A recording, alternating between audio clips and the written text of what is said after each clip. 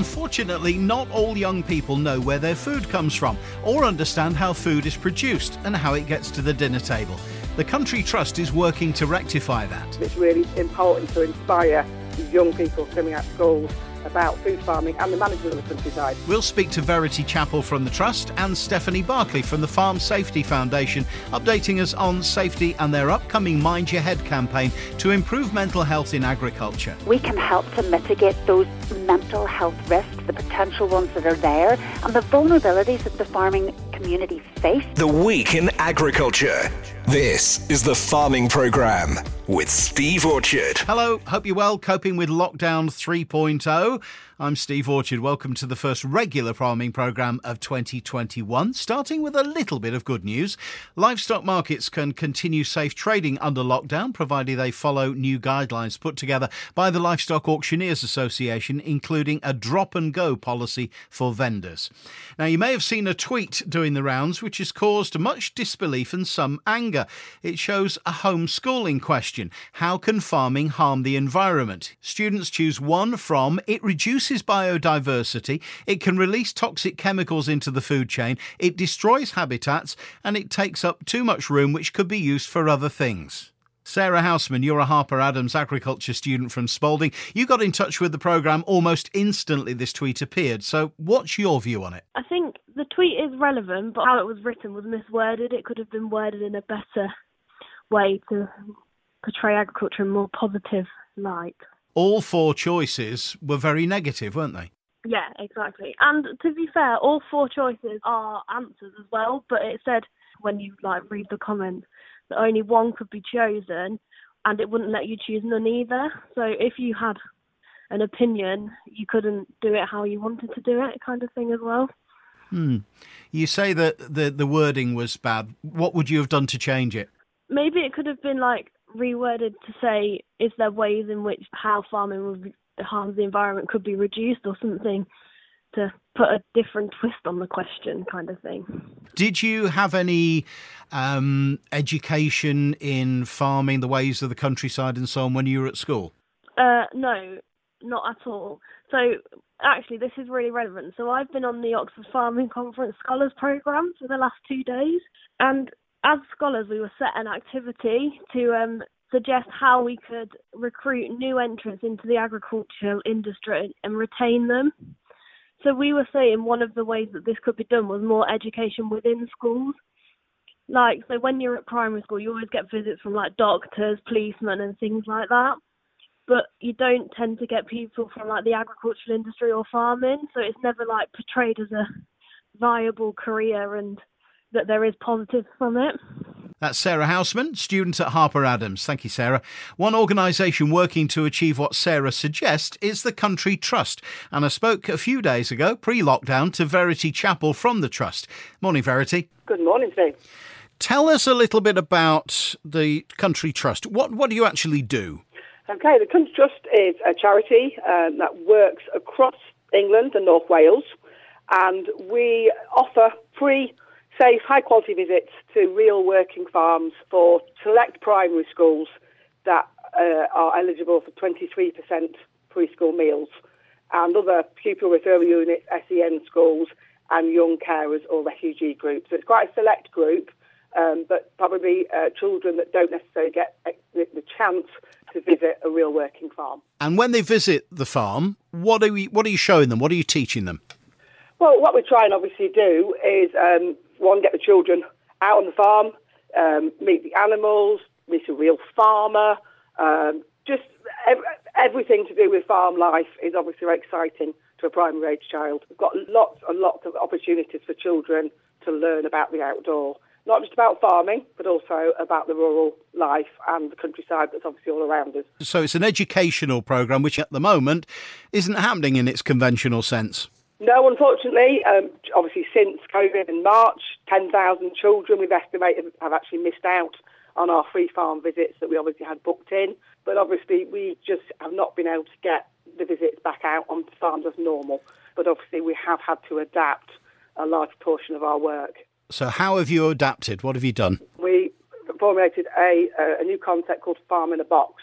So what we're actually doing is bringing the farm into the schools. So So an amazing activity box full of activities to do with farming, to do with biodiversity, and we deliver this box full of resources and activity cards direct into the school so that the teaching staff can deliver that box to the children. How many boxes, how many children have been involved in this? So last term, from September to December, we had 67 boxes go out across the country. A large portion of those are actually from Lincolnshire, which we're really proud of. And that actually reached over 2,000 children. So that was a really good start to say. We only actually launched it early September. We hope that obviously those boxes that have been delivered will then turn into visits as well, if next year allows, obviously COVID secure, etc. But hopefully we will carry on getting those children back onto the farms, but also offering the farm in the boxes in the future as well, because we've got so many more exciting ideas coming out next year. It's important, isn't it, that children understand the journey from the farm to the fork and don't just assume that whatever's on their plate comes from the supermarket. Yeah, absolutely. And that's a big thing. I say farmers that we work with, our brilliant host farmers up and down the country, they give up their time and their resources for free because they passionately believe it's really important to inspire young people coming out of schools about food farming and the management of the countryside. So this is their chance really to get schools and teachers and teaching staff on the farms and to inspire them and educate them about where our food's coming from. It's a brilliant project. If a farmer would like to get involved in this scheme, or indeed if we'd like to just find out more about it, where can we get some more information? If you go onto our website, we'd love to hear of any farmers. So we work with small family farmers to agribusinesses to the large estates. Anyone involved with farming on whatever scale, the main thing is passion for inspiring young people and sharing their journey. So it's countrytrust, all one word, .org.uk. And I say we've got lots of schools, particularly on the eastern coast area, where we've got a lot of schools that are eligible. Over near Mablethorpe, Skegness, we're looking for farmers in that area particularly, because I've got lots of schools saying, please can we have farm in the boxes, and we really want to tie these farm in the boxes with a real farmer. Verity Chappell from the Country Trust, thank you so much for joining us on the farming programme this morning, and good luck with the project. That's brilliant. Thank you very much for your time, Steve. As I mentioned, I spoke to Verity pre-Lockdown 3, but she confirmed yesterday that their work continues, producing farms in boxes and taking provisional bookings for future farm visits. And they really would love to hear from you at countrytrust.org.uk. From education to mental health in farming now, an area of greater relevance as we find ourselves locked down once again. Stephanie Barclay from the Farm Safety Foundation, you're putting together another Mind Your Head campaign.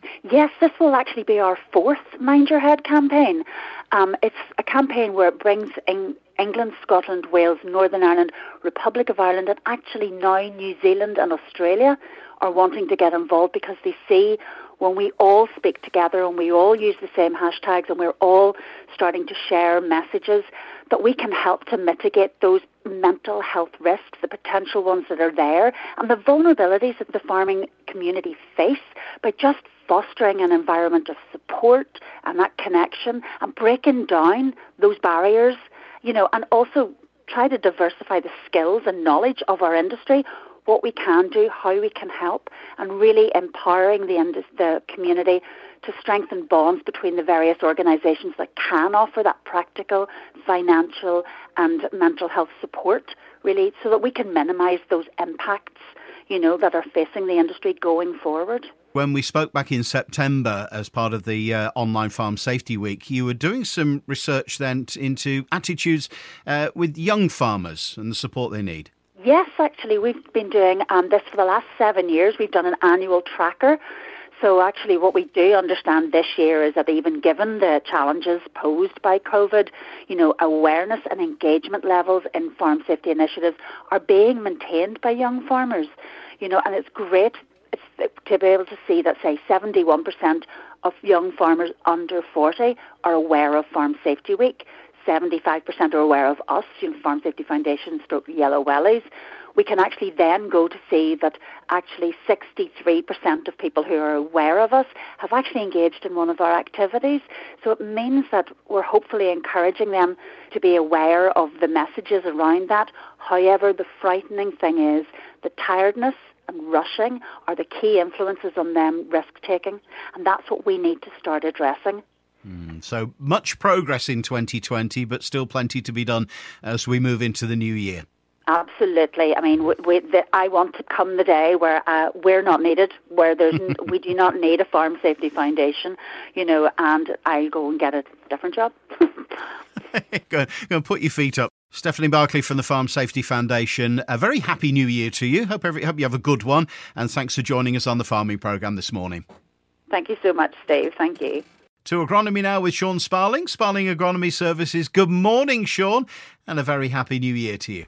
Yes, a very, very happy new year to you too, Steve. And of course, to all of our listeners. And I hope everybody had a happy, healthy, peaceful and above all, a COVID-free Christmas and New Year. And finally, we've got rid of 2020 and we're into 2021. Not a sentiment, I suppose, that they would echo over the pond. To see what's going on over there is absolutely heartbreaking. It's hard to believe that could possibly happen, but it just shows you the power of social engineering. Social media has a lot to answer for, with a lot of the lies and the mischief which has been done, and the misinformation and the untruths that people are taking as fact. It's terrifying, and we're seeing that in everyday walk of life. So my heart goes out to the people over the pond, but let's bring a bit of sanity back to the UK, because of course farming and agronomy, despite the lockdown that we're now in, will carry on to grow the food that will feed us all. And the best place to be, trust me, is in the middle of a field in the middle of nowhere with nobody about,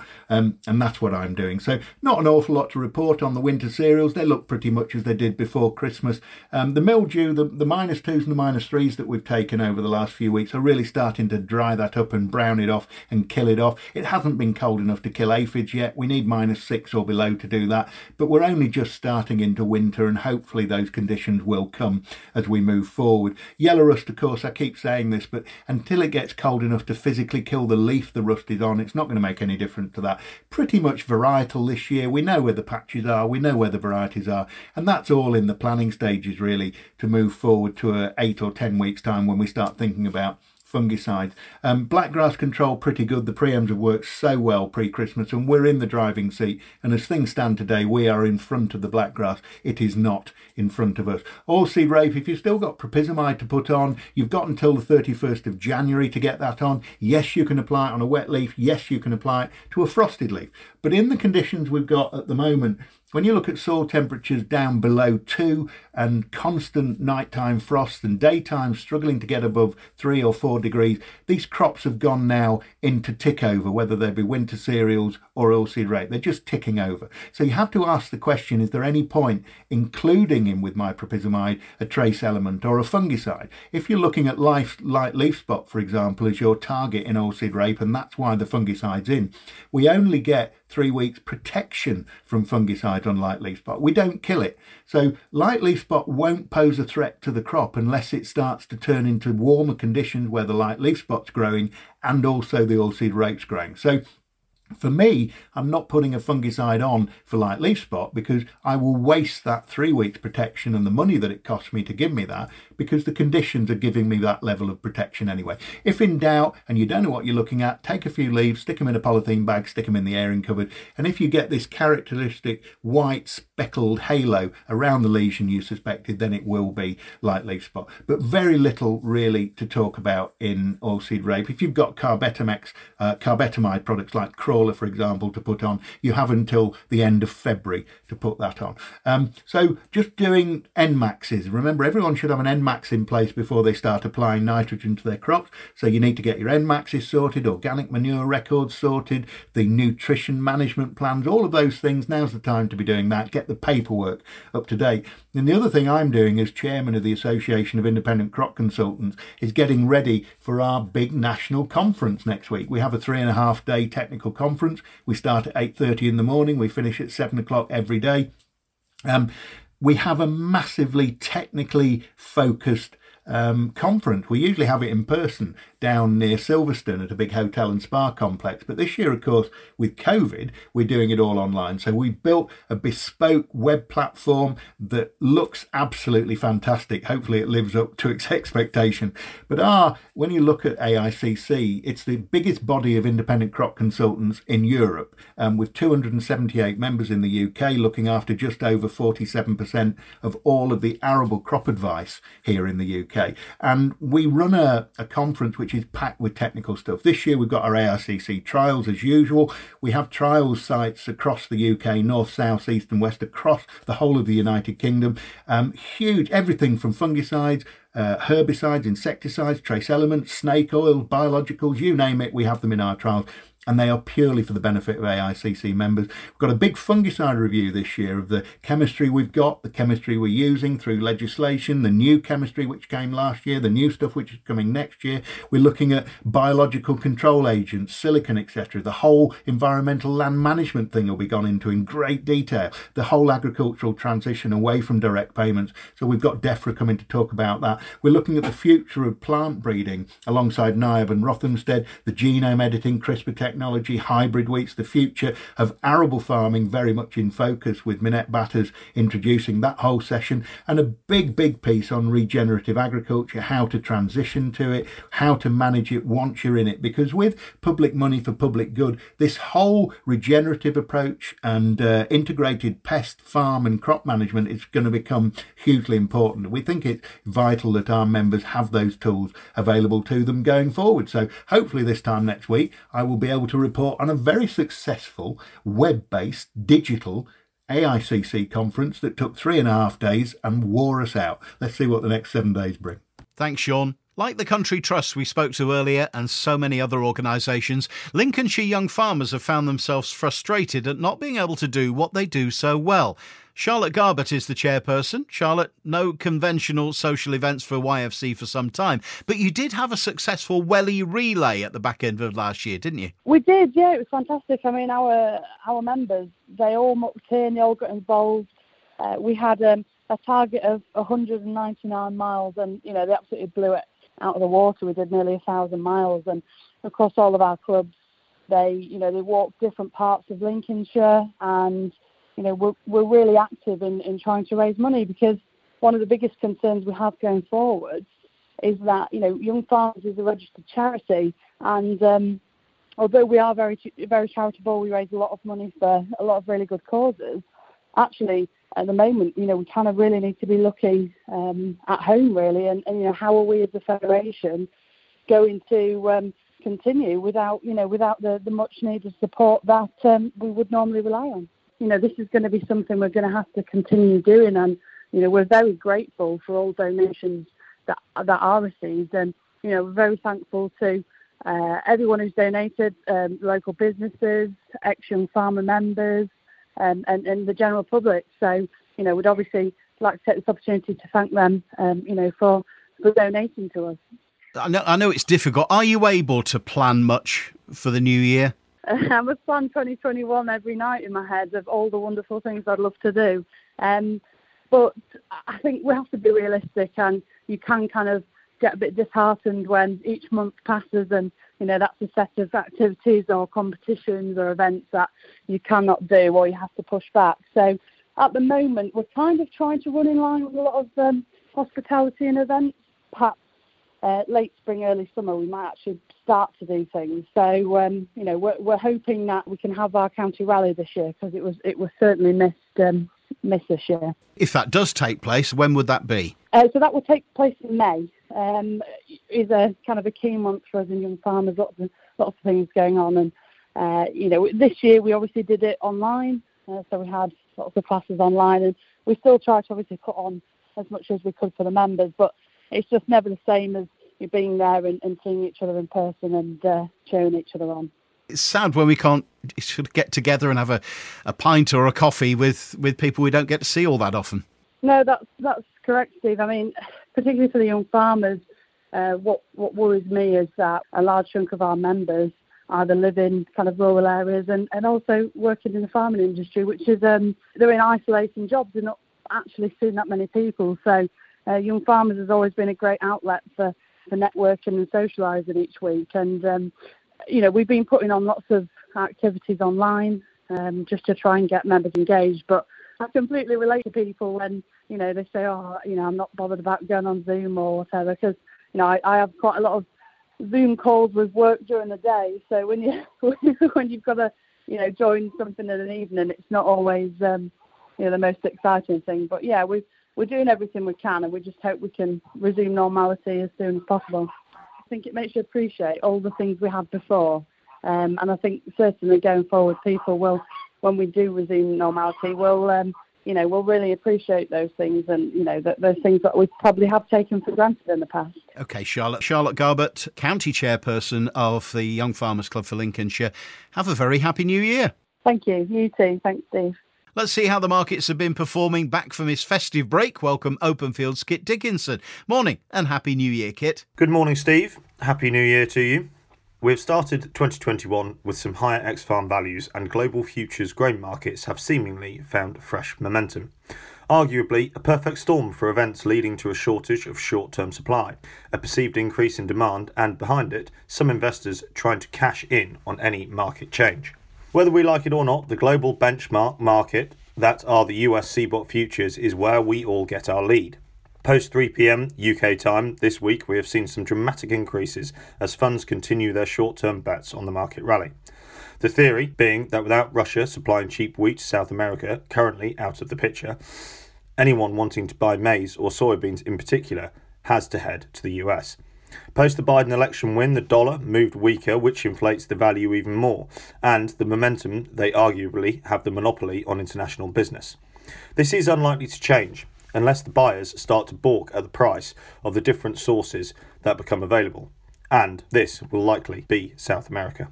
The largest gains have been in soybeans, with maize in hot pursuit. Wheat has risen, but not to the same extent. Stocks are higher in wheat than in the other two, although the price has risen with three markets so interlinked. Malting barley, heavy news flows over the Christmas break, with Brexit deal and lockdown number 3 all being digested by the market. The breakthrough in the Brexit debates adds some clarity to the market, and the UK exports can continue unimpeded to the EU. There is additional paperwork, but no tariffs, so this maintains a route to market to our largest trading partner. Then the resurgence of COVID, creating a third lockdown in the UK, creating more uncertainty that has been added to the demand and the outlook for the brewers and maltsters alike. Prior to this, the market had been operating on a hand-to-mouth basis, with trade levels ad hoc. A similar market structure remains, with feed barley values supporting the malting barley values, but only for now. Oilseed rate, well, very little has changed in terms of the market dynamics, with the US soybeans, Chinese demand, South American weather, and physical seed availability, which are all in the mix. US soybeans remain the main origination for global demand at present, which has greatly supported values which are trying to find a level to ration demand, which, at the current projection, will deplete US stocks entirely for this year. On the back of the continued Chinese purchases as they seek to rebuild their pig herds and feed the nation, along with this, dry weather in South America has impacted the production prospects for the crop, which is due in the next couple of weeks and will struggle to meet some current projections. UK have followed the Matif futures higher, and they in turn have tracked soybean gains. Physical seed availability has been liquidated in the UK and has been limited, which has added support to the market. There is a USDA supply and demand report out next Tuesday, which the market is keeping a close eye on for adjustments to ending stocks in the US and projection forecasts for South America to set the course for the market in the short term. Moving on to prices this week, feed wheat for January 200 to 201, February 201 to 203, May 205 to 207, and November 160 to 162. Milling wheat premiums for old crop are currently £20 to £22. Moving forward to barley this week, feed barley for January is 150 to 152, with no carry forward to March at 150 to 152. A small rise in May of 152 to 154, and new crop November is 142 to 144. Malting premiums for a 185 nitrogen are £10 and for a 165 nitrogen are £18. Oilseed rape this week, as mentioned above, we have had a rise in values. January 373 to 375, March 376 to 378, staying the same into May though at 376 to 378. November new crop is 350 to 352. Thank you very much. Thanks as ever, Kit. The Farming Programme 5-day forecast. Staying cold with highs of just 4 Celsius, but dry today. Light winds from the southwest staying in single figures. Monday looks to be mostly dry through the day with brisker winds from the southwest up to 15 miles per hour, warming a little in the afternoon with highs of 6 Celsius tomorrow. Some light rains expected overnight into Tuesday when the wind veers round to the northwest but eases back into single figures. Mostly dry and sunny through the day with temperatures around 4 Celsius. Some heavy rains expected on Wednesday, cloudy all day with the wind moving back to southwesterly and picking up a little into the mid-teens mph. A warmer night into Thursday, which along with Friday looks cold, mostly dry with brisk westerly winds easing off as we head into the weekend. Well, that's it for this week. I'm Steve Orchard. Thanks for joining us today.